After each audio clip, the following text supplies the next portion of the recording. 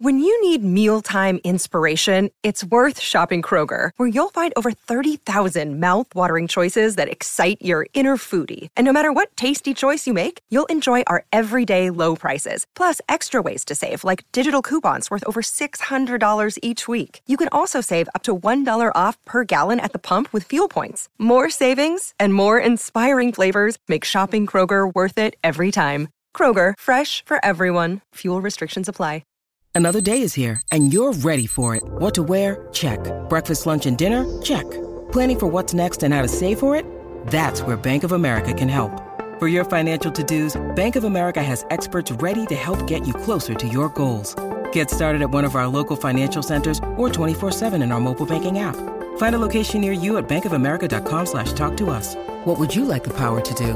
Mobile banking requires downloading the app and is only available for select devices. Message and data rates may apply. Bank of America N.A., member FDIC. The Sharp Tank. No jumper. Sharpest, coolest podcast in the world. Today I got my co-host, Jean Paul. Y'all know him from a day in L.A. Top. And we got the legendary, the one and only Xzibit in the building. Yeah, what's up, family? How you feeling, man? How you feeling, man? I'm happy to have you in the building, man. It's a pleasure and it's an honor, man. Yeah, thank you, man. Appreciate it. How's everything been, man? How was the ride over here? I always like to start off It's easy. like that. Easy. You Didn't fuck with your mental health or nothing on the way? No. I mean, because it's traffic.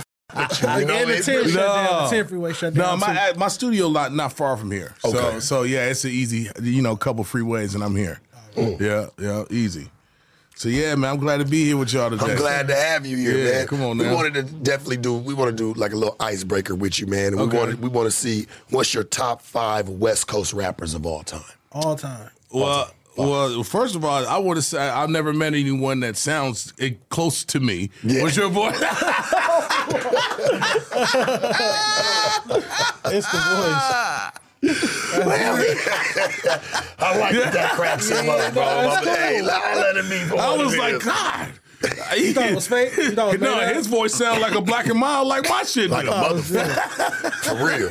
But I've had this like voice since I was a kid. Me too. You know what I'm saying? Me So too. it just worked. I mean, I'm pretty sure the years of rolling up has enhanced it a little bit, but it's all right. So let's talk about it. Top 5 rappers of all time. West Coast Coast. rappers. No West Coast. particular West order. Coast either. Just rappers. Yeah. Top 5, yeah. West Coast rappers. Yeah.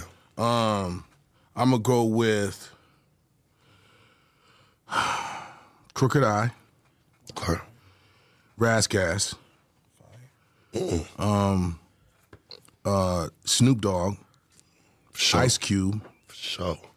E40. Fire top 5. And he didn't put himself in there like most rappers do. like They be most me. rappers. They be like me, of course. So that's dope. That's dope. Yeah. I mean, look, dude, it's okay to be a fan. A lot of people, nowadays walk up and be like, I'm not being a fanboy or nothing. Like, my nigga, it's cool. You know what I'm saying? Thank you for appreciating. You're not less than anyone because you enjoy somebody's music or art. Right. That's what it's built for. That's what it's supposed to do. So, I don't mind being a fan of the people, especially my peers. I love being able to listen to them, enjoy the art, enjoy the perspective, but I'm a lyricist. So, you know what I'm saying? There's people that make, millions and millions and, records sold and all that, but I like somebody that can sit down with a pen and take us somewhere. Okay. You know what I'm saying? So that's what I base my shit on. You know what I'm saying? You notice, I'll be honest with you, you are right about that because it's like nobody tells a story within their music no more. Like nobody paints a picture. Mm-hmm. Well, Everything. They do I'm not paint a saying picture. They do, Not from but start to finish, like today was a good day type of vibe. Yeah, Once like- upon a time Right. in the projects or something like that, Right. where it's like narrative. Right. I feel like we don't really get those type of records, start to finish. They are painting pictures because the music is connecting in a different way. But they are painting pictures, but it's the same picture. Over and over and over. You know what I'm saying? Yeah. Over and over and over again. I mean, some pictures are more expensive than others, but it's pretty much the same script. You know what I'm saying? Right. Real shit. No, for real, bro. For real. Yeah. That's wild right there. When you start smoking weed, when was the first time you started smoking it? The first time I started smoking, I was in high school. So, you know, a friend of mine has some, remember the compressed, packed in Mexican weed? You know what I'm saying? With all the seeds. All the seeds, yeah. I don't know. It might be before your That time. might be before my time. Yeah, you spoiled. You know what I'm saying? Yeah. Yeah, Yeah, we was spoiled. buying packs. All we had designs on it. Yeah, exactly, right? My fault. I got that one, though. We also used to play outside, so go figure. Oh, shit. Nobody does that no more, man. You don't see Nowhere. kids outside playing on the block like There's that too many no more. weirdos. Yeah. It's too dangerous. Yeah. You know, and whether we have boxed ourselves into this corner, by watching what's happening on the news and freaking ourselves out on the internet and pandemics and all this other shit, Right. You know what I'm saying? It's hard to let them. Yeah, it's hard to let. You got to keep a track on where your kids are at all times. When I was a kid, they used to like kick us out the house, and you couldn't come in the house until the lights came on. And if your ass dead, you was staying in. Yeah. You come in, you staying in. Straight up. Yeah, drinking water out the hose. Like, we're tough. You know what I'm saying? We're tough. It's got peanut allergies and all kinds of shit now. It's like, nigga. For real, go outside and get cut, nigga. Like, you know what I'm saying? Like, fall down. Toughen up your motherfucking immune system. You know what I'm saying? What the That's crazy.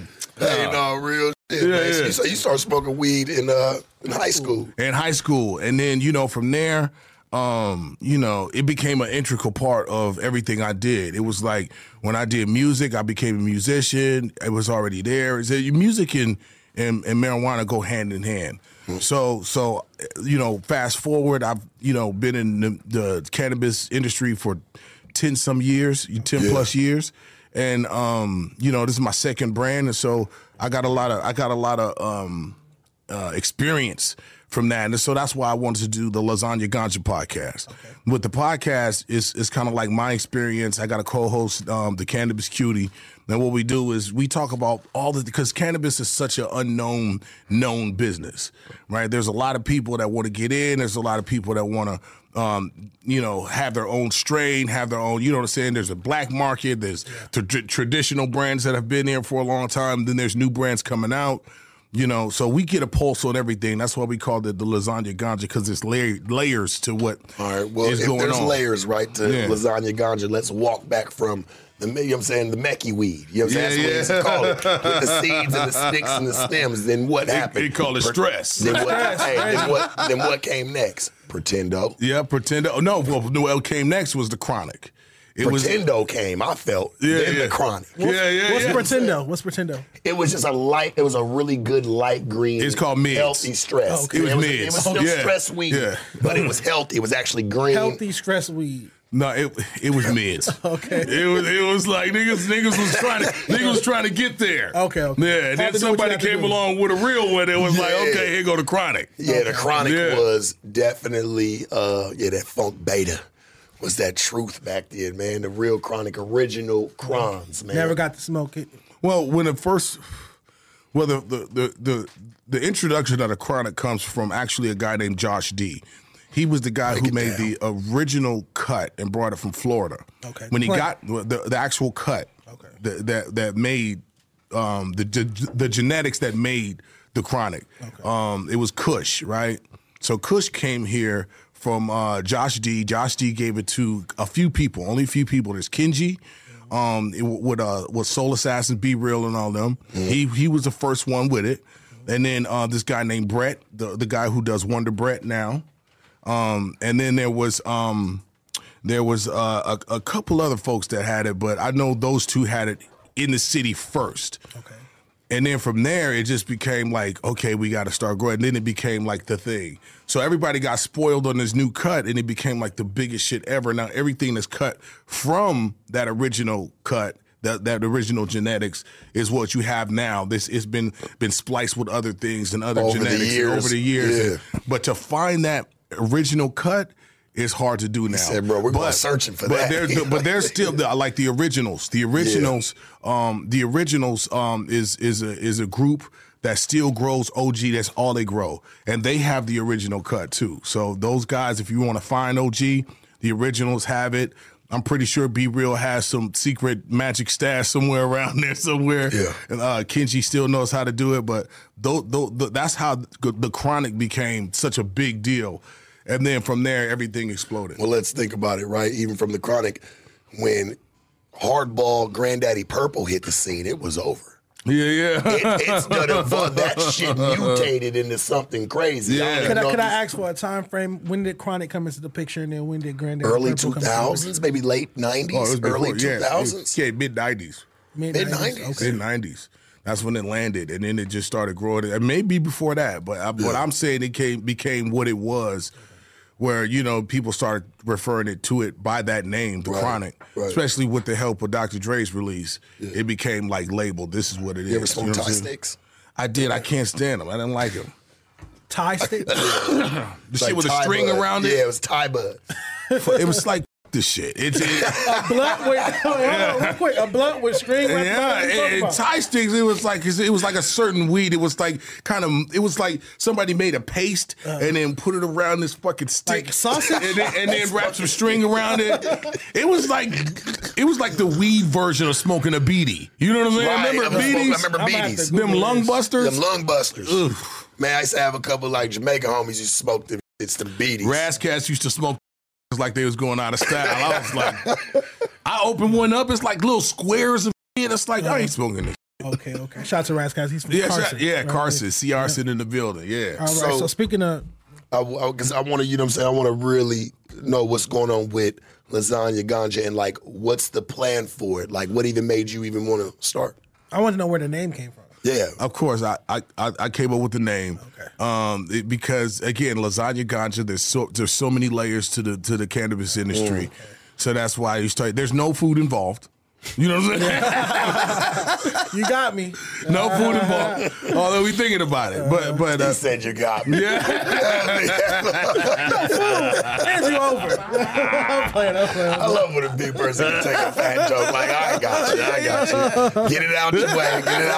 I know what's coming. So yeah, man. You know, so that's why I came up with the name. I wanted to do it because there's a lot of misinformation out there about cannabis. Period. There's a lot of things that are happening within cannabis that, you know, let's face it, people of color, people that look like us don't get involved in. Mm-hmm. So I am one of the few operators in cannabis of my descent, right? And so there's Al Harrington, there's a few other people. It is becoming nationalized. It's like we're getting left out. You know what I'm saying? So I feel like the information that's out there and the talent that we have as a culture is very much needed, but you don't hear about these things. They're not advertised. They're not put in the paper. You can't go to LinkedIn and find these positions because because we being a cannabis owner, having enough capital to go out there and put that money out there towards that I feel like that train has left the station because it's so much that has happened. You feel like it was done on purpose? Absolutely. Legalizing the weed, like, because it up the modern day bag boy. You know what I'm saying? Not in a sense. No, not really. Because as long as the taxation and the way that it's regulated is in place, black market's always going to win. Why would you pay for something that you're getting paid? You have to pay an extra 33% in taxation when the homeboy got it in the Ziploc. You know what I'm saying? He's happy, you're happy, everybody's happy. That didn't come from here, by the way. No. By the way, I brought this. I brought this. Yeah, I don't know where he got that from. We do not sell cannabis whatsoever. So I just wanted to make sure what's going on. What are you talking about? Just to let you know. But you picked it up and I was like, whoa. I found this. Back down. But you did launch a that cannabis. was outside somewhere. I found that. You did launch a cannabis brand named Napalm. Yes, right? I did. Before that, it was Brass Knuckles. Okay. Once I did Brass Knuckles, we were like the first vape market, the first vape on the market that was as tremendously known and circulated as it was at the time. We were the first. Okay. So I had business partners in that. Ended up moving on from that, and then Napalm was my second step into it. Okay. And so now, as things expand, I have my first dispensary opening. It's called Xzibit West Coast Cannabis. Fire. I'm up there. So Yeah. It's coming in, and it's in Bel Air. First one in that area. So Okay. Yeah. Bougie nigga. Yeah. Did he say I that thought he was in gonna Bel say Air? like, we gonna go down, we gonna hit the streets, man. We gonna be probably downtown LA or something. he said Bel Air. It's in a really everything is about location, right? True. So the location that we have is really dope, and I feel like that's the next step into my cannabis work. You know what I'm saying? It's like being able to not only understand the marketing and branding side of it, but step into the retail side. Retail, okay. Yeah. That's what's up. Congratulations on that. Thank you, man. Come on, Appreciate bro. it. We know niggas buy weed. Them people up there at church, they gonna be like, man, you got some edibles. Yes, man. Like, yes. And the answer is yes. Yeah, which I'm sure you would have some edibles. When you guys plan on opening? Well, right now it's we trying to do it before the end of the year, but if not, it'll be open up next year. Okay. Yeah, early. Bel Air, huh? Yeah. I did Can't wait not to expect you to say that. Yeah. I thought you was gonna say, downtown LA, man, we're gonna open one up. Yeah, well, it's oversaturated. Like I said, location. Right. He come out with some exclusive. Yeah, no, it's really nice, man, and I can't wait to bring what I feel is missing from the retail experiences that I've had and make my store something different. You know what I'm saying? And I think I have some really dope ideas of the way that we have it set and the way we present it because, cannabis is nothing like alcohol. And it's nothing like clothing. It's nothing like music. You know what I'm saying? Like the traditional things you've seen celebrity artists get into. What made you want to get this into this space? Was it because you had the love for weed and you said, I want to really, bring some culture to it and let them know like that weed's a part of the culture. It's not a drug. It's not like for drug use, like people popping pills or sipping syrup or, other things, other vices like that. You hit it right on the head because it is a culture. Yeah. Everything we do is culture. Yeah. The way we dress, the way we communicate through music, the way all these things are culture based. Okay. And it's not trendy because trends come and go. Culture is something that is sustainable and that goes through generations, right? In the West Coast especially, like there is a culture out here that is beyond what people can change. You can dress it up different. You can do all that stuff, but it is a culture. It's the same way, same rules apply. West Coast, right? West Coast. West Coast gang rules, baby. You know what I'm saying? Yeah, for sure. So what made me want to get into cannabis? It was a natural thing that I understood everything about, and I could do it in my sleep, and it's something I love. I found that if I do something I love, I never work a day in my life. And so I love making music. I love doing film and TV. I love cannabis. You know what I'm saying? So I go into things that I understand because now I know how to do it. I know how to build a business now, and now I just know how to apply these things to the actual genres I love. You know how to maximize these areas. Absolutely. And once you understand how to build a business and run a business the right way, then being able to get good people around you, which is the hard part.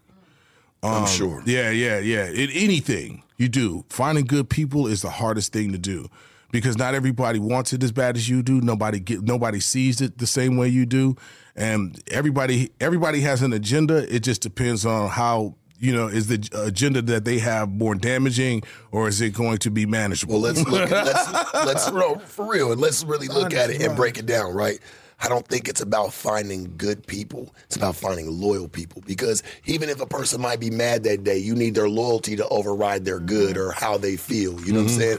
Loyalty in the mixture and everybody having the same goal is very important to me. That's an aspect of it. But me personally, I'd rather take somebody that's skillful, that's good at what they do, over a person that's like kind and loyal. Like me personally. I take the person that's good at what they do and pay you for your service, and that's that versus this loyalty, but you might not be that good at what you do. You know what I'm saying? That's just how I see that. You talking about hiring the homeboys.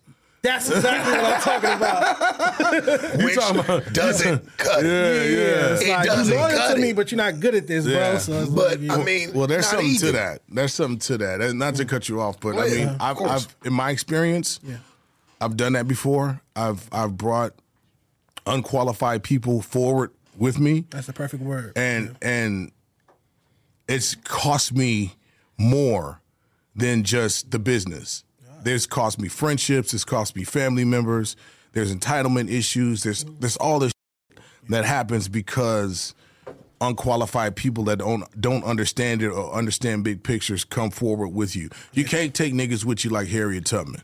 You know what I'm saying? Yeah. I feel like sometimes loyalty, you can build them to be great at the job. You know what I'm saying? As long as they want to stay consistent. That's why I would take loyalty. 'Cause I'm like, anybody can learn. Right. But then that learning curve is also going to cost you, cost you time and energy and margin. That's a good game. You know what I'm saying? Yeah. So what I've found is that you do find qualified people. Okay. And you bring those people in and you keep the friendship and the business separate. Okay. You keep it separate because you have to be knowing that the importance is the business, and you got to be willing to fire the weak link. You know what I'm saying? And not let it be because of the relationship is why you keep them. The relationship is there why you keep them. Yeah. And you suffer in the end. So, as much there's people that do come in that have been friends, and you know what I'm saying, but usually, the people that have issues with me now and all that stuff, I used to take care of them. So you know what I'm saying? It feels about a bitch. Yeah, it always goes, right? Yeah. That sounds about 9 right. times out of 10. People that you done fed or took care of. Yeah, like I was listening to a podcast the other day where this detective guy was on there. He's like, all the years that I've been working in homicide, people that 9 times out of 10, the people that kill you are the people that say they used to love you. You know what I'm saying? Yeah. Yeah, I mean, and there's a lot of shit that happens in business that can be forgiven but not forgotten. So you've had something like that happen, like bringing in family members and. Oh yeah, I mean it's trial and error. Even from when I started music, everybody wants that mentality of like I want to bring everybody with me. You know what I'm saying? Like when I get on, nigga, it's gonna be us, nigga. Everybody high fiving, nigga. We good, yeah, nigga. You know what I'm saying? Mm-hmm. Yeah, nigga. Let's go. We about to do this. That you know we always turns into me after a while. We are this. So what you gonna do? You know what I'm saying? Like my nigga, and everybody wants to step into that leadership role. But in order for things to work, it can't just be words, it has to be actions. You know what I'm saying? So actions are the actions are bigger than words, and they mean more. Right? So that's where my feeling has happened where it got to that point. So that's how, I run everything now. Yourself, okay. Yeah. Let me ask you this. Speaking of, let's talk about good people. How did you come across Cannabis Cutie, Miss T? Oh man, Tammy has her own platform. Okay. Right? The Cannabis Cutie is I saw that. Yeah, she empowers women. She's really into, cannabis knowledge. She has you know what I'm saying? It's like she's very educated. She didn't come today. No. Everything I'm anti-on.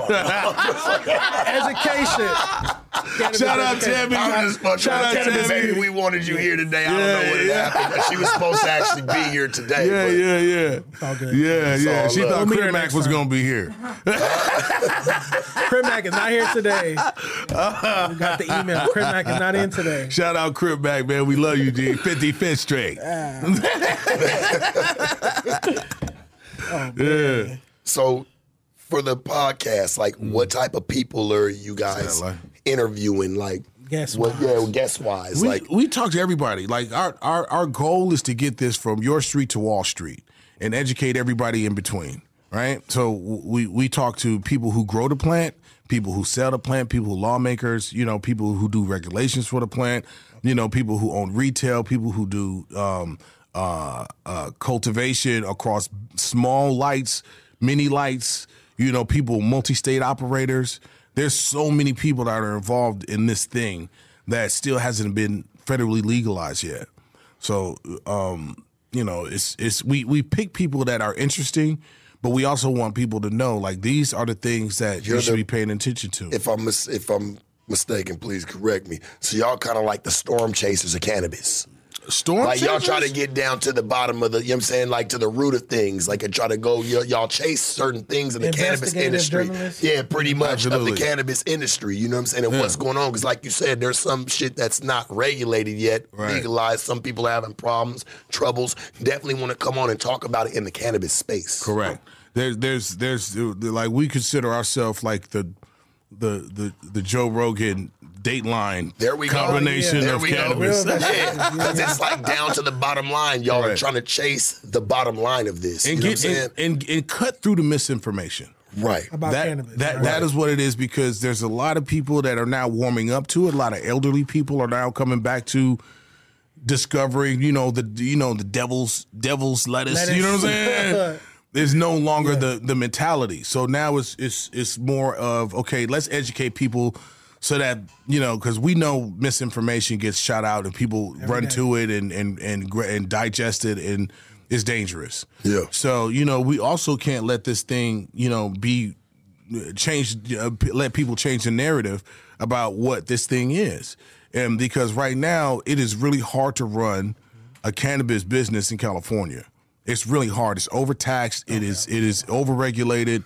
Like I said, there's at the end of the day, out of every dollar that comes out, 33 and plus, so maybe 33 plus is taken out by taxes. I mean, he's right, because Correct. you go into the store to buy an eighth, you're talking $70 for a top shelf. You know what I'm saying? Because $30 of that, $29 of that is going to go towards taxes. Period. I'm like, $30 Correct. taxes on some.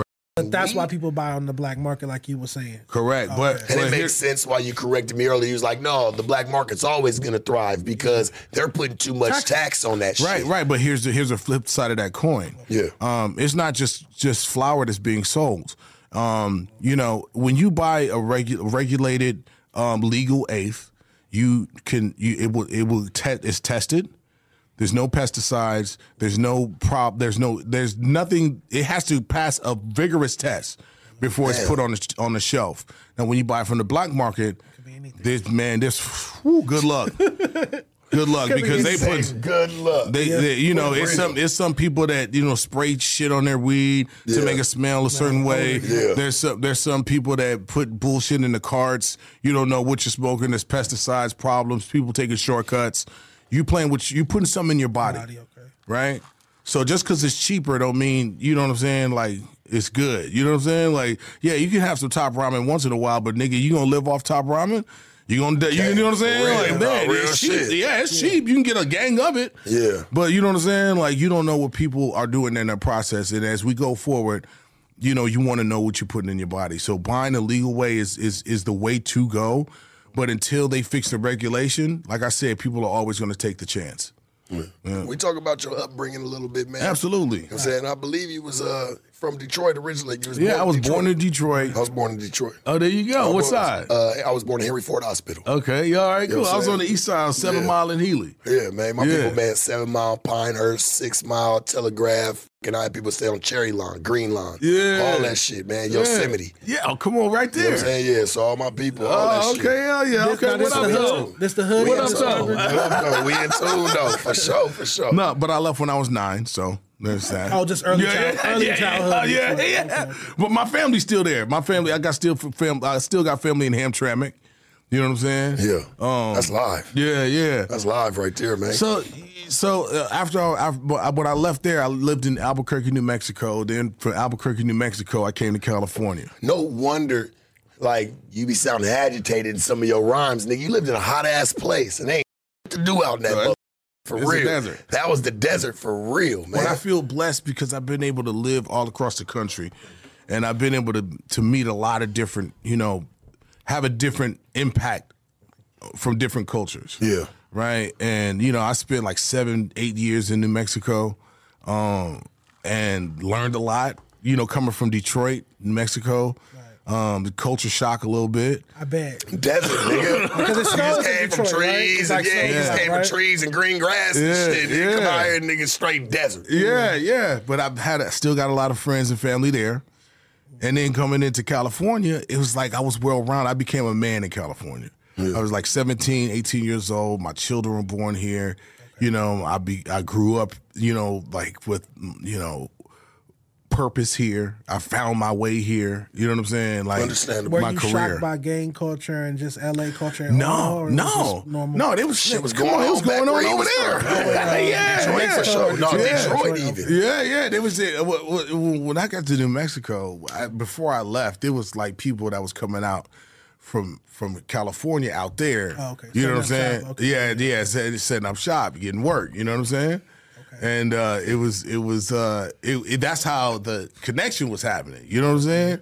It was niggas with Jerry curls and shit. It was Crips coming out there in New Mexico like, hey, wait, offer you definitely not from here. So listening to a lot of West Coast gangster rap already at that time, it was already big out there. Absolutely. Come on, yeah, it was in full swing. Okay. Niggas ain't the 1800s. How old do you think I am? Hey, bro. I'm just asking. I know y'all didn't have internet and social media. Not like that. Internet was almost here, nigga. So I'm just asking, was the music spreading? Was y'all bumping that? He said was gangster rap going. Hey, man. Oh, man. God damn, G. I know that gangster rap was going. I'm asking, was y'all listening to that in Albuquerque? Yes, nigga. Yeah. All right. My fault. No, you right. That was great. We had cell phones and everything. I wouldn't call them cell phones. But. Them motherfuckers was bricks back then, though. The Motorola my uncle had that big ass brick. I ain't gonna lie. That motherfucker was like a house phone. Ah, shit. That motherfucker was like a military phone, nigga, for real. So you come to LA. How did you link up with King T from Compton? Oh yeah, dude. Well, first, legendary King T. Before I met King T, I met a gentleman named Top. Top was a guy that wanted to be like a music manager. Okay. He had like Volume 10, a couple other folks, and so Ganja K, rest in peace, and he had this guy introduced me to named James Broadway. James Broadway was a producer from this production crew called 360. And from there, Broadway was producing King T. Okay. And so that was the first time I had been in the studio in that kind of capacity. And it was dope to be able to come around because I used to just freestyle. Yeah. I was coming from battle rapping. Okay. So I just had a gang of bars. They weren't chopped up or nothing. Once I go like 20 minutes. You know what I'm saying? No structure, no nothing. Just rattling words. You know what I'm saying? Okay. So in that environment, I got to be able to learn how to like structure songs, write hooks, bars, bridges, and that's where it came from. He was the first signed artist that I met. And then I met the Alcoholics. Then after I groomed a little bit, then he was like, yo, man, I think you got it, kid. He put me on the record, put me on the song. Yeah. And they were the ones that kind of gave me my first light, Right. What was your first impression of the Alcoholics when you met them? I was like, man, this is it. These niggas are Superman. You know what I'm saying? Yeah. Like because Make Room was huge. So only when I'm drunk. Okay. King T has such a legacy already. Yep. He's already a staple, So these guys were really like popping, you know what I'm saying? And I was just learning a lot from them. I learned everything from them, and then how to be an artist. Right. And then, when I got, around 2000, Dr. Dre, you know what I'm saying? The work started with him. You know what I'm saying? I got some questions about that. We're going to definitely get to the Dre thing, but I definitely wanted to take it back. Can you remember like your very first studio session in general? Like, do you remember that? Your first time recording a record, not battle rapping? Recording a record. I had done demos. Okay. Because there was no mixtapes and shit when we were doing shit. There was, but it was more of an East Coast thing. Okay. Right? And out here in the West, it was like a scene. Like you had to show up and like get down. You know what I'm saying? Person. Live. Yeah. Oh, okay. Yeah. It was like you had to usually if a big act was coming, you got to open up for them. And that was like money. Okay. And then there was like the wake up show and all that stuff. So what was it called? Your first studio session. The first studio session. Recording a record. So to be honest, the very first thing I ever recorded was as far as a studio session was Paparazzi. The first time that lead single, wow. The first time I went into the studio to record, it was that song. You walked out with a hit your first studio session. First studio session. That was a hit, yeah, bro. Paparazzi. You know that, right? That was a hit. Yeah, that was crazy, man. Straight up, bro. Yeah, I and at the time, because my shout out to Thayad. Thayad was the dude who produced that record. But I wanted orchestra music, right? Fuck you mean? What do you mean by that? Like a lot of instrumentation? Oh, right. If you listen to played instruments coming up? What? Not really. Not really. Yeah, I was going. Niggas play for like a week and be like, "Yeah, I used to play the piano." No, but orchestra. What's that mean? Like I'm saying, like I want an orchestra music like that. If you listen to Paparazzi, there's a full orchestra behind it, and it's a sample of like this Barbra Streisand single. Yeah, right? Barbra Streisand like opera singing record, and so that was a backdrop during G-Funk when all these other, the West Coast had a traditional sound. Okay. And so I wanted to be a little, outside the lines a little bit, outside the mainstream, and try something different. Okay. And so that's how it cut through. I think you'd make a hard ass rock and roll album. Oh man, I got some rock songs. I know you do. That's why I feel like I think you'd make a cold ass album, bro. Yeah. No bullshit. If you go listen to, I got a single called Napalm that it's a single off the album I released in 2012. Yeah. If you go listen to that, that's a song I did with the DJ from Slipknot. That's crazy. And Travis Barker on the drums. And it's called Napalm. And it was crazy, to be able to hear myself in that. But I've done a lot of shows with like Linkin Park, Limp Bizkit, right? All these. So my music was kind of already feeling that had that texture to it. And to have been with them guys, you've had to been in this shit a long time. Absolutely. To have done something with the name, them dudes is all legendary, man. Them groups are legendary. Absolutely. So to even say like, hey man, I've done shows with them, not a lot of people get the opportunity to say that. Yeah, and there was a bunch of tours that we did together too, rock and hip hop tours. We used to go out together. The big festival tours, the big festivals in Europe. All that was like hand in hand because the genres was mixing at the time. Blended lineup, rock stars and rappers. Correct. Okay. Yeah. I want to ask you, and I like to ask a lot of artists, and I feel like you might have the most insight on it. Do you feel like you got more love in the States or overseas when you were doing tours and shows? I think here in the States we're spoiled, right?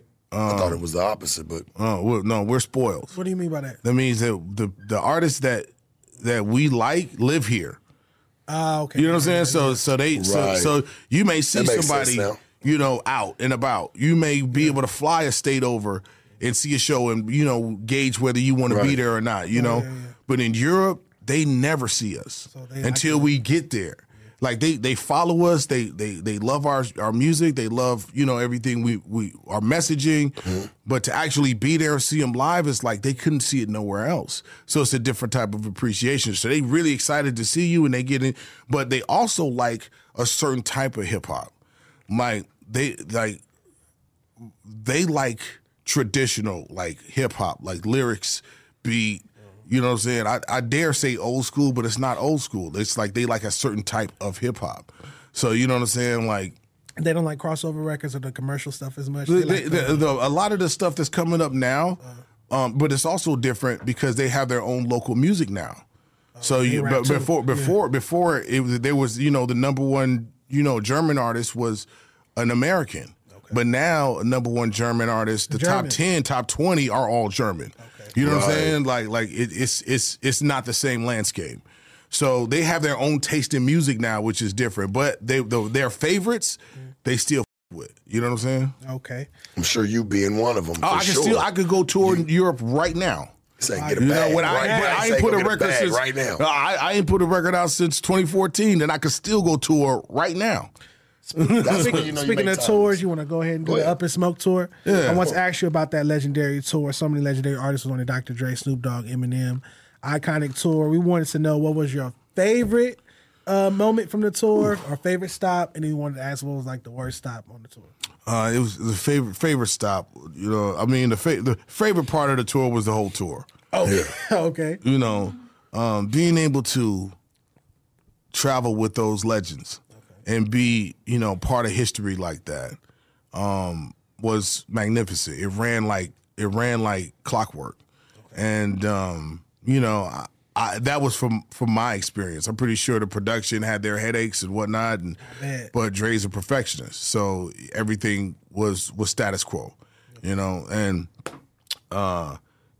as far as the favorite stop, I mean, again, like it wasn't a bad moment on that tour for me. Perfect. Everything was dope. Yeah. But the worst thing that happened on the tour is ironically in Detroit. Your hometown. Correct. Your birthplace, yeah. There was a video that played before Snoop and Dre came out to start their set. Okay. And it was basically them, getting into a shootout in a liquor store, dropping the weapons, and walking out on stage in the same clothes that was on the video. It's seamless. It was awesome. Yeah, that's hard. And so Detroit had a problem with the video because there was some nudity in it, or they just had a moral issue with the video, but nobody else. I mean, it's a fucking Dr. Dre Snoop Dogg show. What the? Have you heard these records? You know what I'm saying? Like, hell, for real. Like, we about to come out here and say this. Yeah, So the it's city about to was be against some the shit, nigga, for real. So they said that. So it became a pissing contest with the city officials that they said if you show the video, we're going to shut you down, or we're going to arrest you, or we're going to whatever. So long story short, they played the video. Show went out without a hitch. But just that headache of just people trying to, come in and push their weight around. No, we did it. Yeah, they did it anyway. It didn't matter. Yeah, it did not matter. Take up with that shit afterwards. Yeah, it was just a whole lot of posturing and pissing contests. In that particular place. But the show went off without a hitch. Everybody had a great time, and I think that was the only issue that happened on the tour, but that's documented. You know what I'm saying? Like you can see that. But other than that, man, still the city of Detroit came out. They loved it. Marshall tore it down. You know what I'm saying? It wasn't nothing necessarily with the fan base. It was the city of Detroit, mayors and shit like that talking about, hey, I ain't about to be showing this video. Yeah. Pretty much. Yeah. Okay. What about the weed y'all was smoking on that tour? Like, was it? It was the crime. Mid, nigga. Probably mid. No, you knew a lot about it. You knew a lot about stress. Yeah. So I know you had a couple stress sticks through the mix. Not at all, man. Not at all. That was amazing. That was, a moment in history that I was very blessed to be a part of. And we had a good time. What year was that? What, 2000, 2001? 2001. Yeah, 2000, 2001. Yeah, 1999. That was one of the most iconic. The Up and Smoke was one of the most iconic tours that ever happened. Yeah. Everybody and they mama wanted to go to that. Will we ever get a part 2 or like a reunion tour? Think that ever happened? You guys get a wraw guy. Would you be up for going and doing something? You right. What? Like, what? Right now. Okay. I gotta know, man, for real. Did you ever receive any type of backlash or weird energy for not necessarily being an LA native? Absolutely. Okay. What was it like? But you said, did I receive any? Yeah, did you ever receive any like negativity or weird energy? Yeah, only from when not being an LA native. Yeah, only when I started winning. For real. That's usually when that happens, right? Yeah, when niggas felt I wasn't a threat, then everybody loves Xzibit. Okay. But when I started winning the game, it was just like, just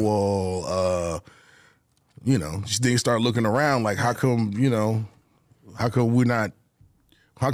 not where he is? Oh, okay. And blaming it on Yeah. Well, he ain't even from here. Like, so, okay, so that makes it even worse. Still West Coast. You know what I'm saying? I gotta bring it back to your podcast because I'm curious about that. You hopping in this space because it's like a new nigga on the block. You know what I'm saying? Yeah. So I got some questions about that, and I'm sure you. I want some point out. Yeah. What's even made you jump over into this space, loved one? Well, look, check it out. This a rough, homie. This some rough shit on. I know. I already know. But I've always stepped into things that are a challenge for me, right? And I've been looking at the way social media, and some things are not for me, right? Some, TikTok. I don't have a TikTok. I do have one because I have my name, right? Because your name's your name. Still. Yeah. I want to own it. You know what I'm saying? When new platforms comes out, I own it. But I felt like with the podcast that was me controlling the narrative, right? Like, I love Cannabis. I feel like it's the most informative way that people, get their information and entertainment now. It's a new platform. Remember, I was the first, to do Pimp My Ride.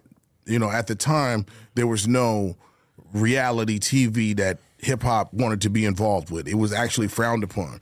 But at one point in time, Pepsi commercials were also frowned upon. But now the will do a reality show with Pepsi in their hand. You know what I'm saying? Yeah. So you know what I'm saying? Right. Like controversy with a tattoo of Oreo in their face because they want to get to the money. Yeah. But at one time that wasn't looked at as being exactly down. what you're talking about. You know what I'm saying? And now that's exactly the thing. So would you say that you trailblazed the way for rappers that transition into media figures or television stars, like the Joe Buttons, the Noris, or any other rapper that? Oh well, I won't take credit for that because in their own right, Joe Budden is definitely but he did the same thing. Okay. He stepped out of what he was known for or the box that people put him in and made another way. The same way I stepped away and did film and TV. Yeah. You know what I'm saying? Well, TV first, cable first, and then TV. And you know what I'm saying? This shit, and then movies. You wanted some game on this, right? Yeah. This shit, once you step into this shit, it's hard to go back, baby. Yeah. They'll let you go back because now you've opened the world up to a different side of you that's a talking point. They're not just going off your lyrics no more. Right. They're not going off the cadence of the beat. That's what all happened. That. They're going off of everything that you say, and everything that you say will be used, held accountable, all the shit, bro. Yeah. They're going to spin it. They're going to break it down. Yeah. You got to know that that's what's going to come with it, not to mention people are going to say a lot of nasty comments. People are going to do, which I'm sure, even being a, famous rapper like yourself, you've dealt with your shit, but it's not as big as today. Skin is thick, baby. But it's different. It's different today because you can actually see it. People can comment. You don't just hear it word of mouth like you used to. Like, oh, hating like that shit don't mean nothing. Now the shit come to your front door. I can't see Xzibit being deterred by some Instagram comments or some YouTube. I mean, it's a grain of salt. You know what I'm saying? It's like I've been talked bad about for years, but it's what you pay attention to. Okay. There's 3 niggas that's gonna talk shit, but there's 50 people that fucking love me. So why am I paying attention to the 3 niggas that don't like me? Yeah, everybody ain't gonna like you. Get over it.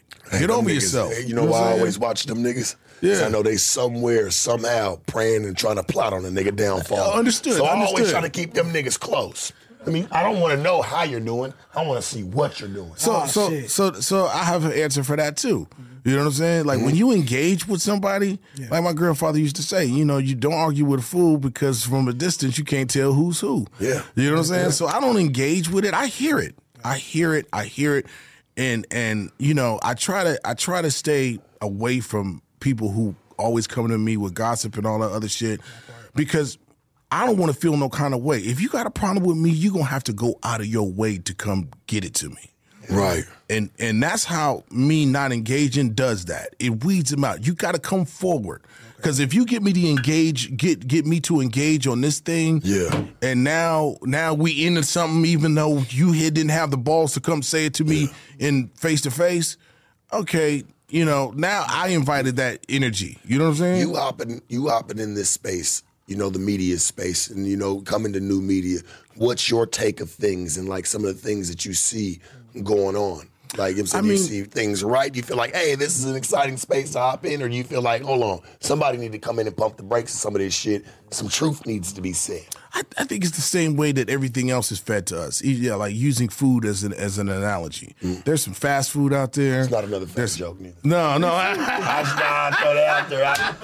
I didn't say anything. No, because D my nigga, like, and he caught the person earlier, so now I was on alert for you. Like, hold on, we ain't about to just keep throwing them around. That part. I had your it's back, all bro. good. I appreciate it. Really the homie. I was like, hold on, dog. Like, I wasn't even going there. I haven't ate today, but go ahead. No, I'm feeling a bit under the weather. You want me to Postmate some shit? I got. Oh, it's good. I have no appetite. I'm feeling it. Xzibit say, man, get you right, man.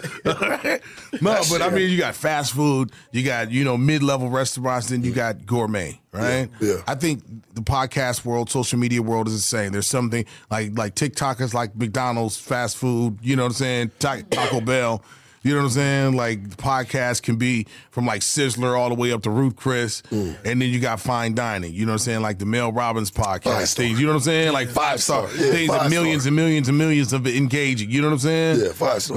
Like. What are some of the podcasts that you watch on your personal time? I do a lot of No Jumper. You know what I'm saying? I do a lot of watch a lot of this controversy. I'll be kicking on. Yeah, man. I'll be like, what the.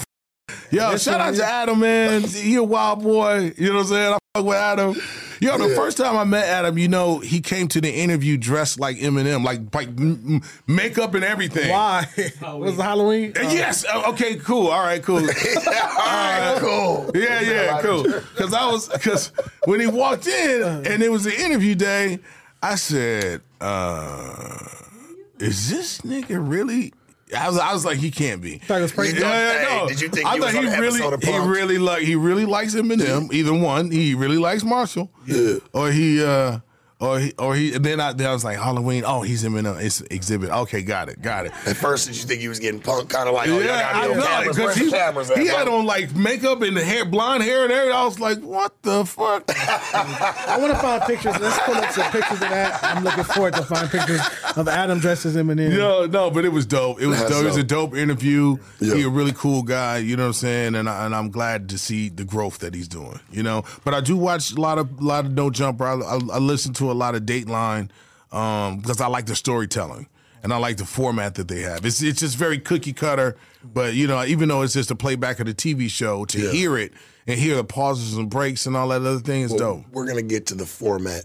You know, and the reality of things. That's where it gets deep for you, because I want to know. You know, was there any time that you wanted to give up on this shit? Like, was there like even a split second to give up on entertainment, music, entertainment? Like, just He's gonna be a normal person if that's possible. Because that's real. Just to be a normal person, it sounds like a heavy buy or a big ticket, a big purchase to do for somebody that's in the limelight these days. Yeah, you know? I mean, like I've talked about this before. But right before the Napalm album, I had like a really bad 5-year depression. Oh, really? Like it was super bad. Like I didn't get off the couch. I was like, I would wake up in the morning, I'd put on a robe, and I'd sit there and I'd drink. Wow. Right? And it was like a really bad time for me. That's when I was listening to people. People talking about, you know, my issues, my personal issues, this and that, in the press, disrespect, you know, just thin skin. You know what I'm saying? Everything was resonating, everything was hitting. Yeah. And not that would happen, but I was also going through financial difficulties as well. Okay. You know what I'm saying? Around that time. Right, around that time. So it was all kind of crashing down.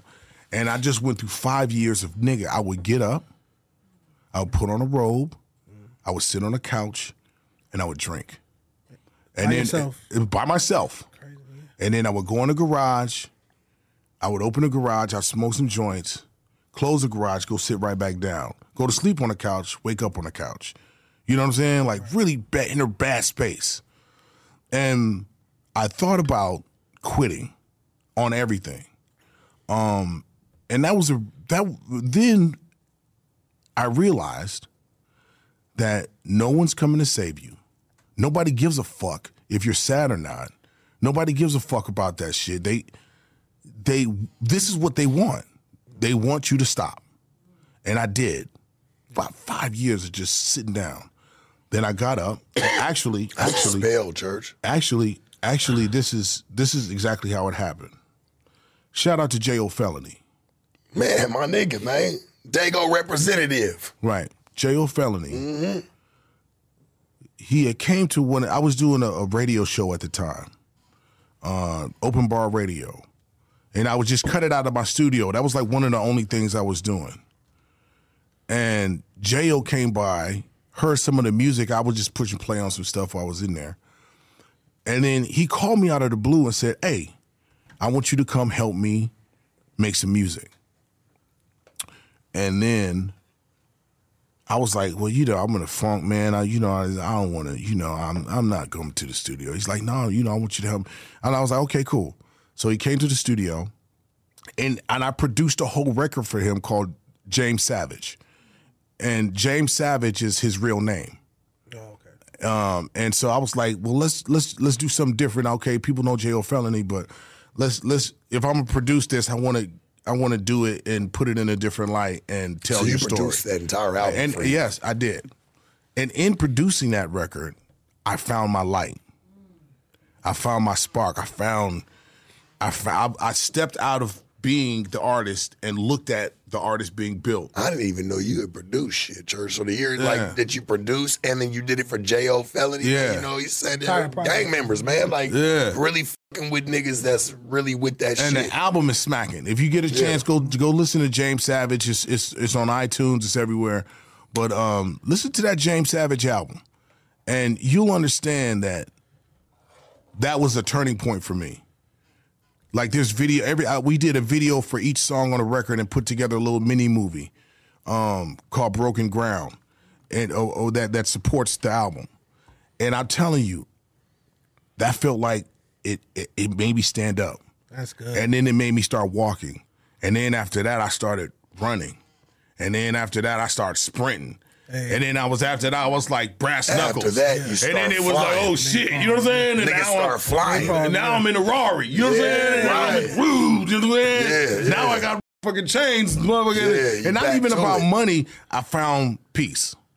That part. And found you again. Yeah, and I was able to rejuvenate. And so that's why it's like now, like I hear people, man, and they don't have new material.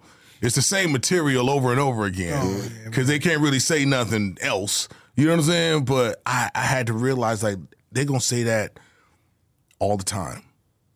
They gonna perceive me how they want to perceive me. But then I started counting. I was like, let me look at the data. There's more people that love me than don't.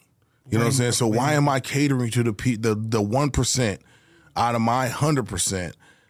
That want to go out, seek out negativity for some. We as people seek it out. Like we looking for problems. It's a sickness, right? You know what I'm saying? It's like cancer, bro. It's like you can see 100. You can see 100 things that are positive, and it's that one thing. Negative comment. You keeping it a bad today, Church. Fuck you! You suck, you son of a bitch! you clicking on a nigga? You like, who is this nigga?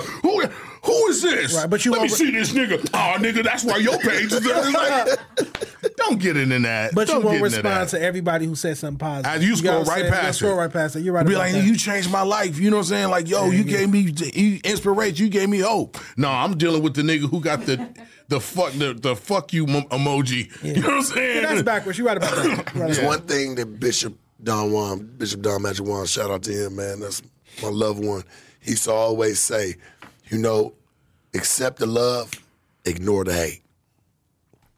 So always, you know what I'm saying? Accept the love, ignore the hate, man. That was a quote from him, man. He used to always say around, like when you see motherfuckers getting in the bush, hey, man, accept the love. Yeah. Take the love that you're getting, man. Ignore the hate, man. That shit don't all it do is put bad energy in. Ignore the hate until they actually try something. Yeah, and then it's time to go fucking crazy. You know what I'm saying? Like straight the fuck up. Then you got to preserve your presence, and that's all it is. I have an important question that we skipped over. I don't know how we skipped over this one.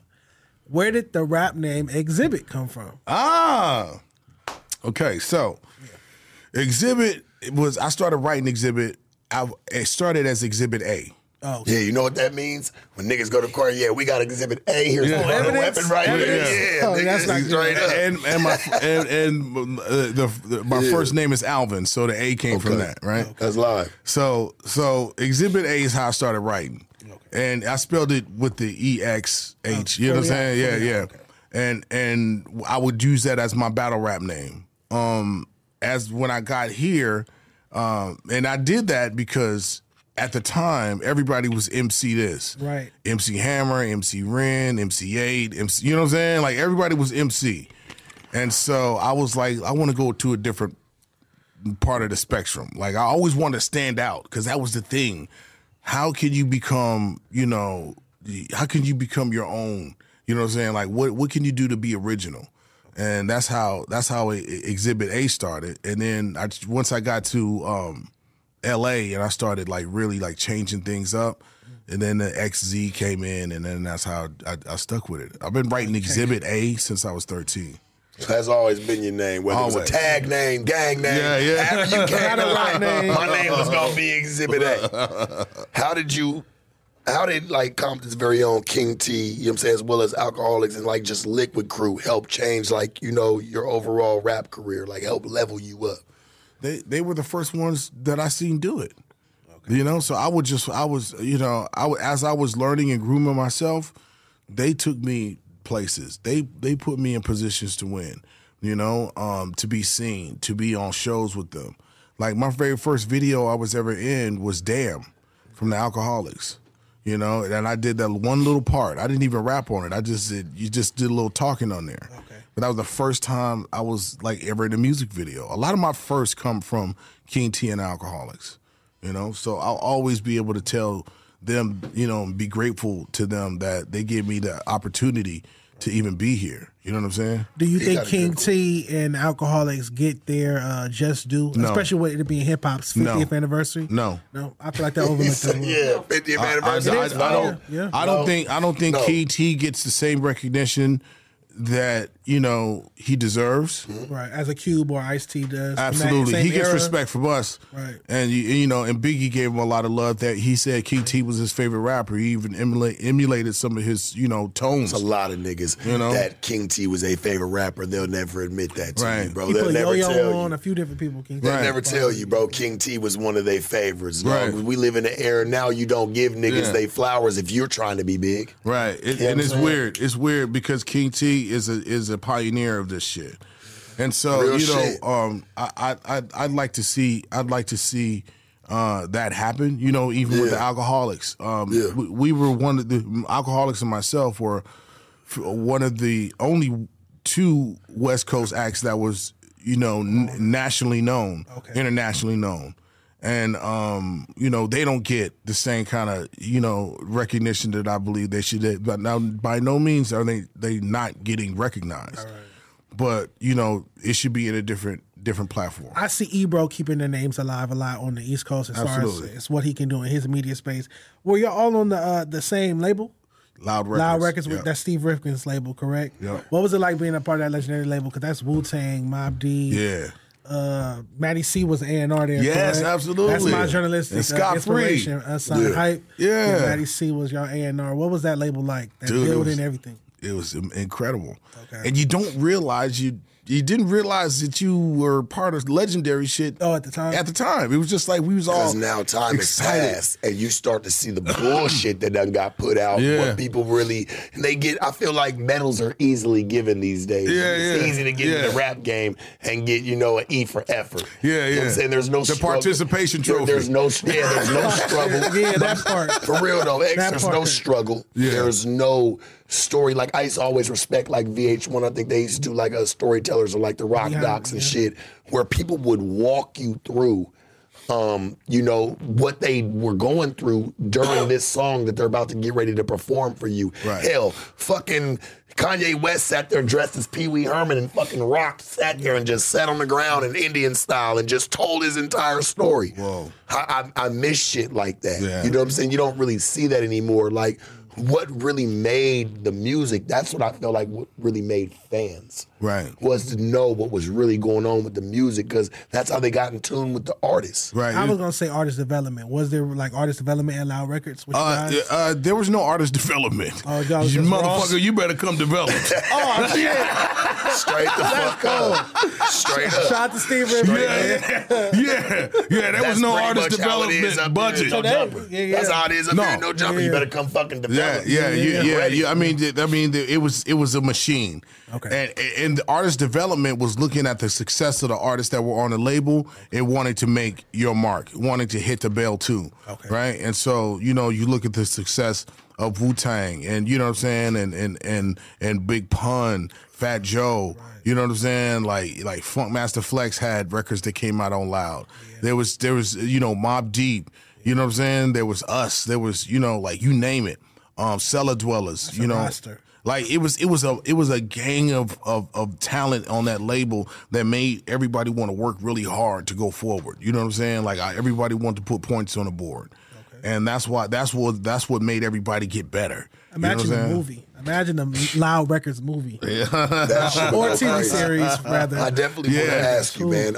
Your third studio album, Restless, sold over 200,000 in the first week and was eventually certified platinum. What do you think the fans reacted to so well, like to this particular album? It was produced by Dr. Dre.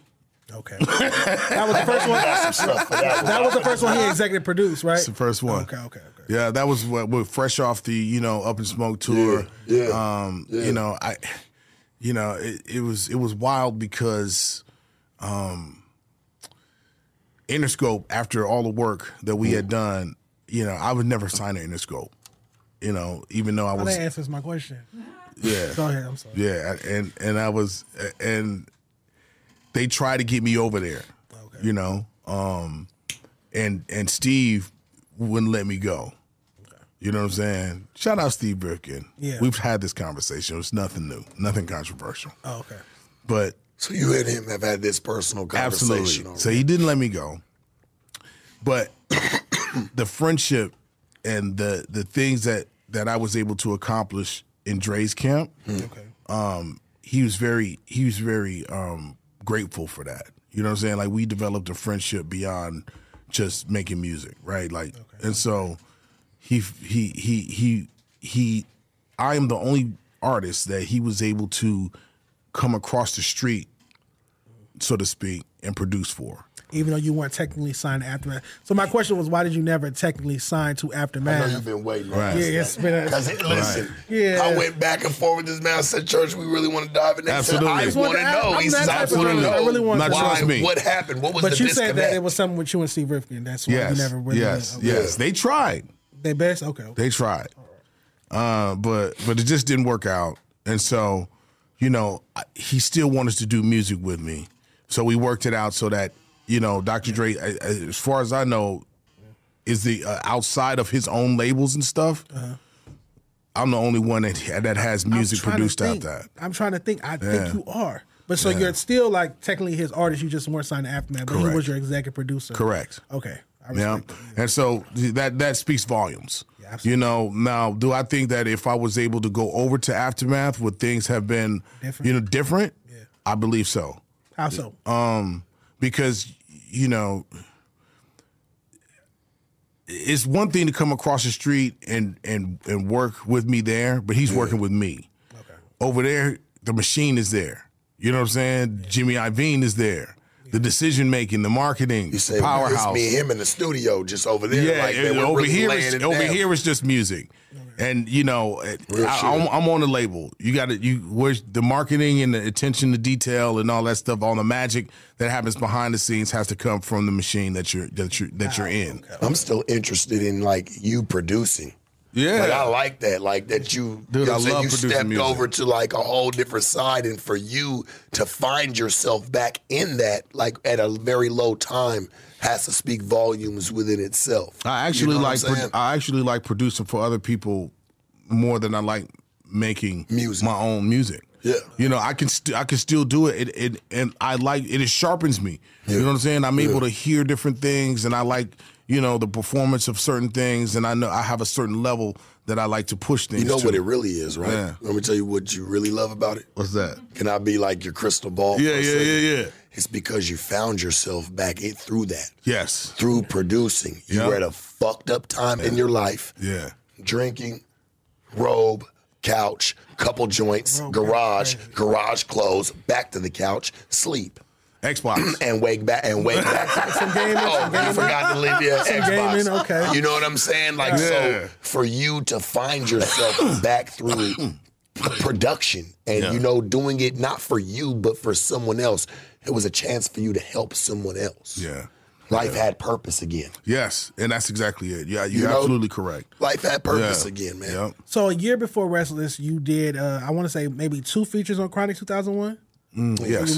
What's the Difference and the Lolo record? Mm-hmm. How did those sessions go? Did you get the call, like pull up to the studio? What happened? Dope. You get the call, you show up, you hear what's going on, all the bullshit is out the window. Okay. You in there to fucking work time. You in there to grind. It's not like that no more. Everybody got controversies. Well, I'm not coming over there because I don't fuck with such and such and all the extra shit. When an album like that's being put together to that magnitude, you shut the fuck up, you hop in the car and you ride. Yeah, you just want to learn as much as possible when you in that environment. Working with Dr. Dre is like, you know, it's Olympic status. You know what I'm saying? But it's too many egos today. Yeah. That's why those kind of projects don't go down anymore. Real quick, you know? Also, Dr. Dre is known for moving at a glacial pace when it comes to putting out music. So even when talking about you signing with Aftermath, you saying you might have had that push from Interscope, but do you think it ever would have came to a point where it would have started taking you longer to put out albums if you was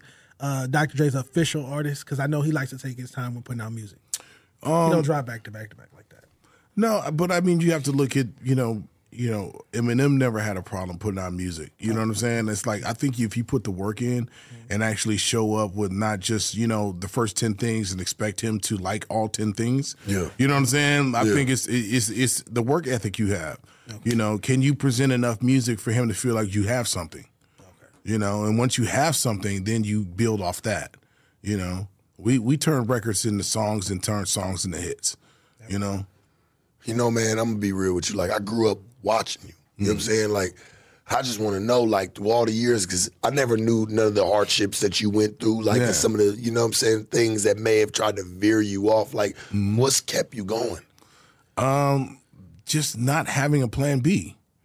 You know what I'm saying? I've learned a lot. Elaborate that a little bit, not having a plan B. First of all, I never gave up. I could sit down, I can lay down, I can get tired, but I can also get back up and go. And what I learned is that it's harder to get back up than it is just to you just keep moving. The difference a day makes, And so what keeps me going is my family, realizing that I had to prioritize my time. Somehow you never said friends. You just kept going. He's like, my family. Yeah.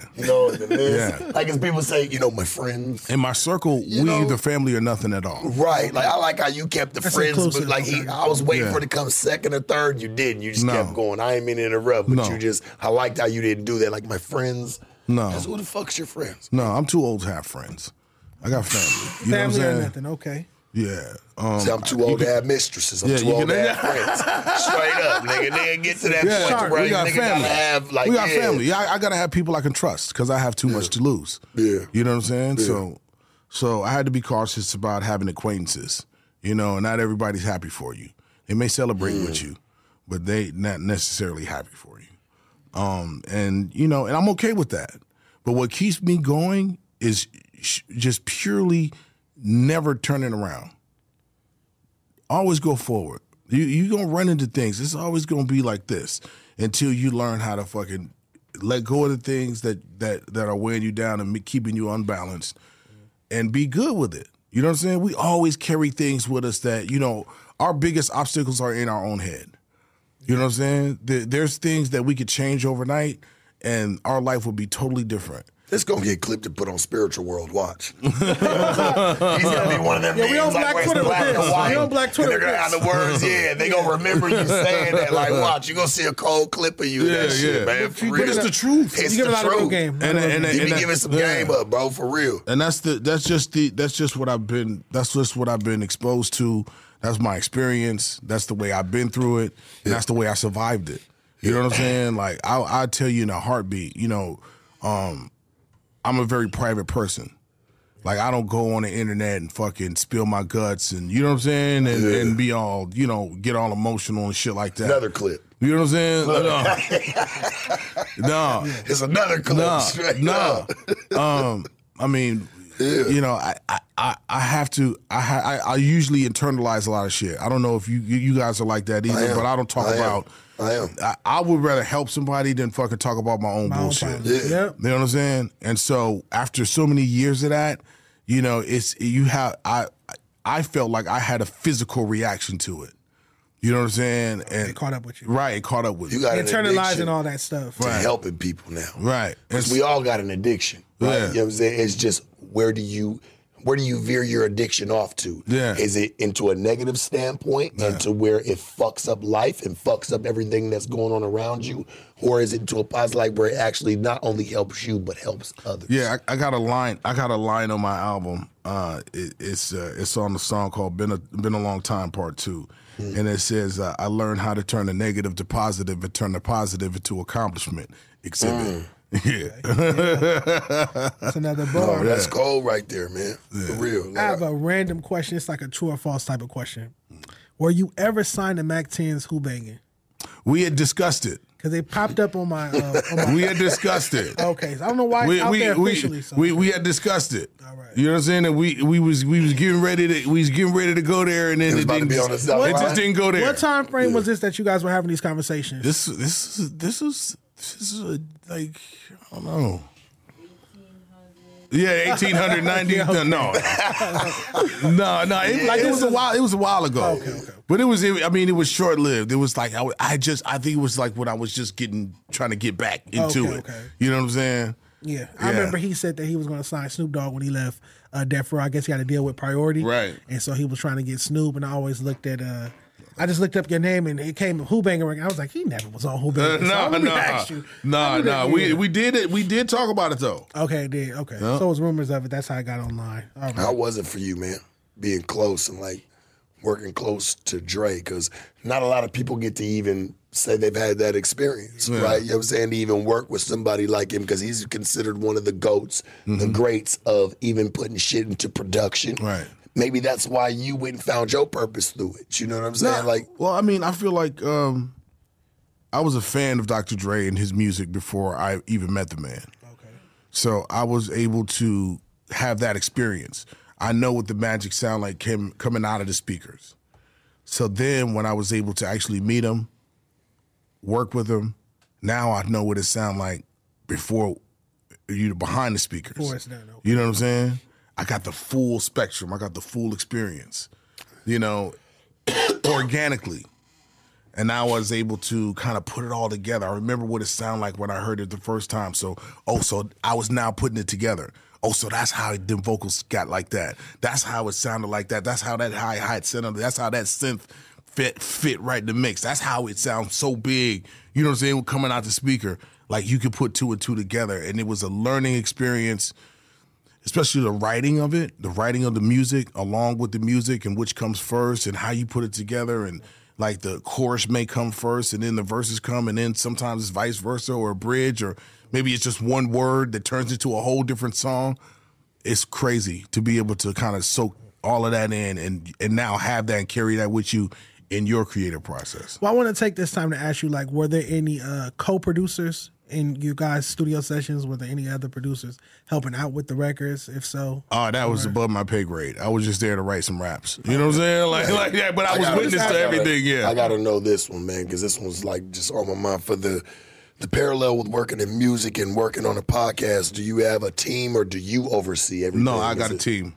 Yeah, I got a team. I mean, you can't do this kind of the magnitude of things that we trying to do with one or two people here, brother. We just trying to see yeah. where it's at for you. Like, are you trying to take these new reins on as Xzibit got this, or I don't mind having like a team with I got a really dope team. I got a really dope team. They're called DCP. And we produce everything in the studio. We have our own setup. It's ran. Everything is out of New York and LA. And we got a dope team. I mean, they really know what they're doing. And it feels good to be able to get with people who understand the vision. You ready for this? I'm not talking to Xzibit the rapper right now. We're talking to Xzibit the podcaster. Yeah. Like, so this is different. Yeah. You know what I'm saying? To know, like, okay, you want to come over here and level out. Yeah. I understand it. No, I did my homework. I know what I'm prepared to do. But if you can do movies and you can do television, I can do it all. These things, you can do it all. You're just an entertainer. Yeah. So you've done, listen, Xzibit, you have done a lot. Yes. You know what I'm saying? In the culture, just overall. Podcasting, do you feel like this might be the one that I might have bit off a little bit more than I can chew, or even if you see the rough roads, you're going to go still past the movement? Well, shit's rough. No, I understand. I think that's why I have the co-host there, somebody I feel that could carry the weight. Just like, you know, just like Adam isn't here every day. You know what I'm saying? Like, he has you guys that were able to branch off into shows and to do other things and carry the kid. And now we're looking at network type movement. Now we're looking at things that are being programmed. Now we're programming our own network. You know what I'm saying? Yeah.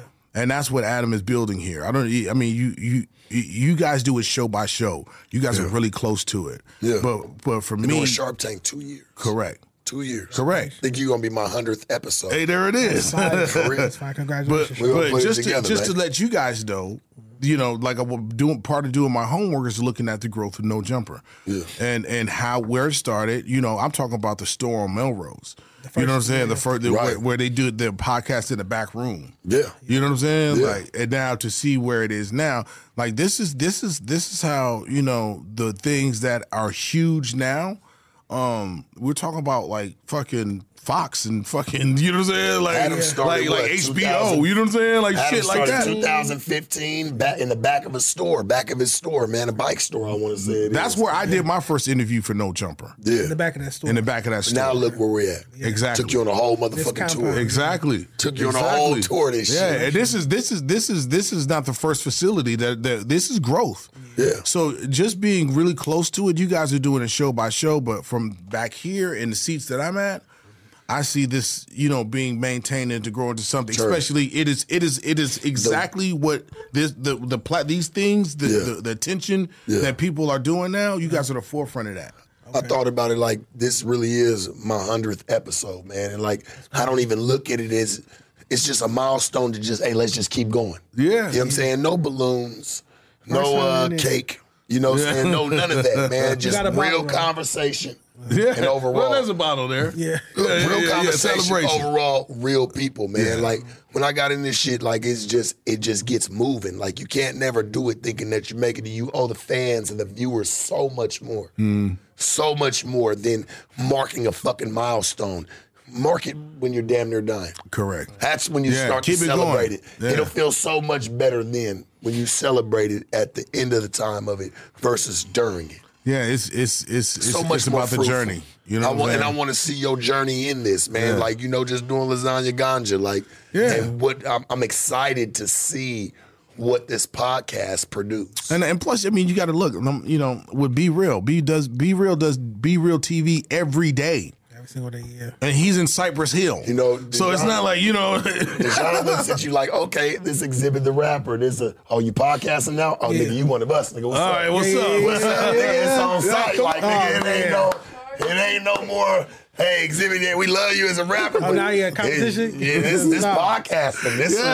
I'm going to definitely be tapping in with the podcast. It's all good, man. I appreciate it. Speaking of Be Real, because you brought up Be Real quick, I want to ask about the serial killers. Yes. And those mixtapes that you guys put out. It was like a slew of mixtapes. How did that group form? Was it your idea? Whose idea? Be Real had the idea. Oh, okay. It was originally supposed to be him and two other people. And he had shelved it, and then he brought the idea later on when we were in the studio together, me, Demrick, and B. And he asked me if I would. The first song we did together was "Don't You Dare Laugh," and he was like, "Hey man, what do you think about doing this group?" And I've always wanted to be in a group, right? But it just never came to fruition. Never. It always fell apart. I was like, "Fuck." Is that because? I don't mean to interrupt you, but is that because you felt like you're a better team player than you are just the solo act? You or know is it from the like, Alcoholics wanting to be a member of MC? Yeah, no. It just never worked out. Okay, I'll leave it at that. We'll leave it at that. Never worked out. We already never worked out.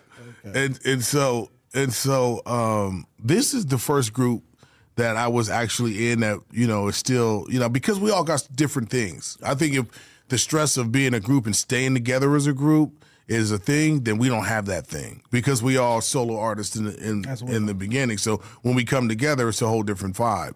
And, you know, he's already in a group. And so now being in a group is a whole different thing. And now it works. Yeah. Gotta ask you, man, you know what I'm saying? What caused like your transition from hardcore, you know what I'm saying, hardcore gangster rapper to television personnel, you know, just like being on television, you know, doing shit on MTV. Doesn't even matter what it was. I don't give a fuck if Xzibit just stood there just, hey, I'm Xzibit. You know, just doing just different shit, man. Like, what made you 8 even Mile. want to? He was in the movie. The opportunity That knocked. was dope. 8 Mile for sure. Guys, the opportunity knocked. And you was up for the task.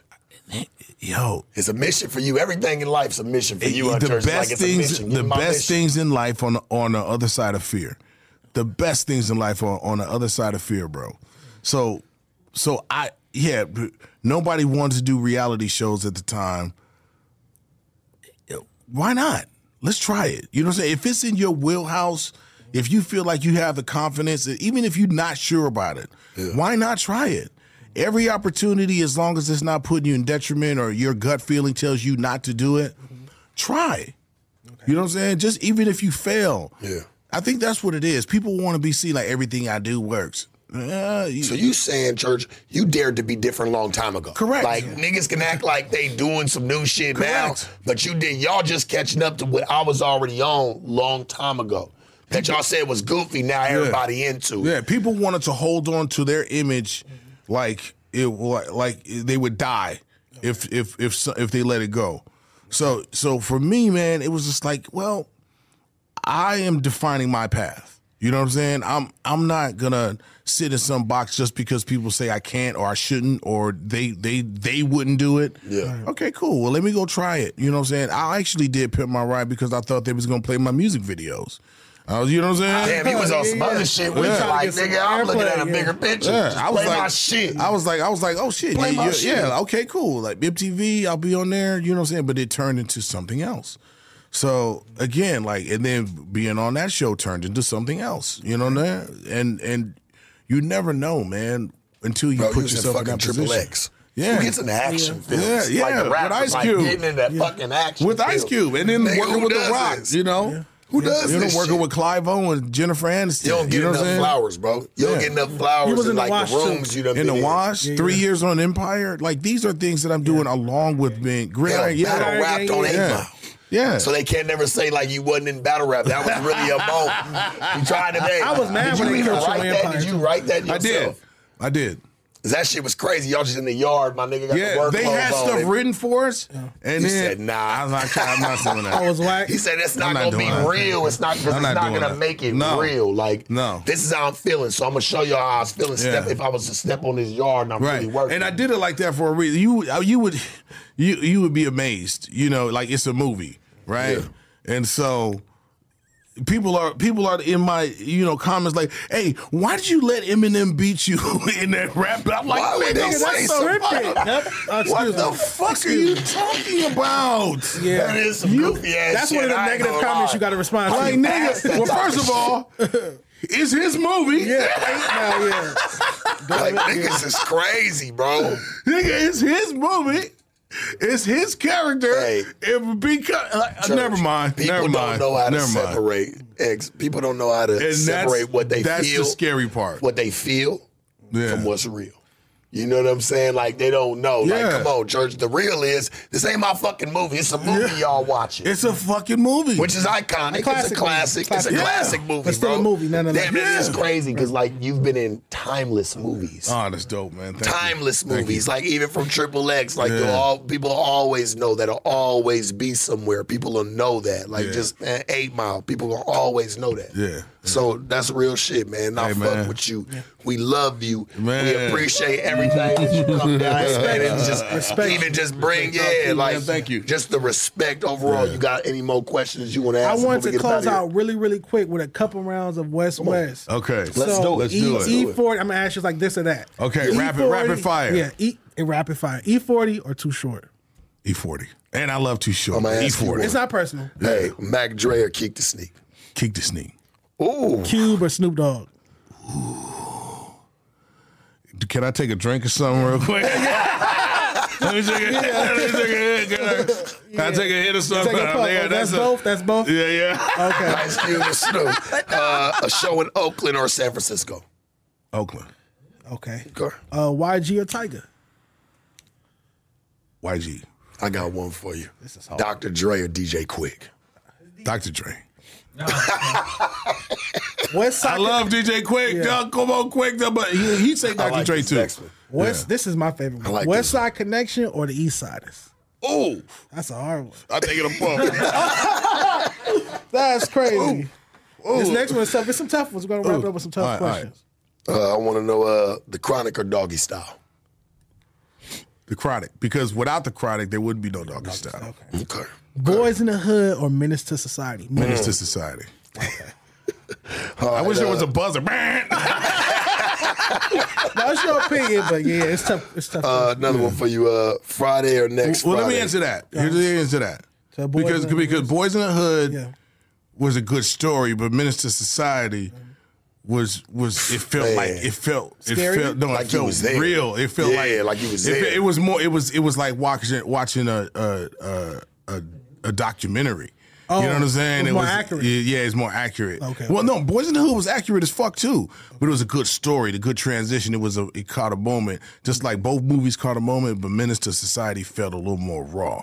It felt like like that's what kind of pushed it felt Lorenz like Tate's career. the young. Why did he go places that nobody else? When Lorenz Tate went crazy from that movie. Yeah, it was dope. It was dope. Insane. The Hughes brothers, crazy. Friday or next Friday? Friday.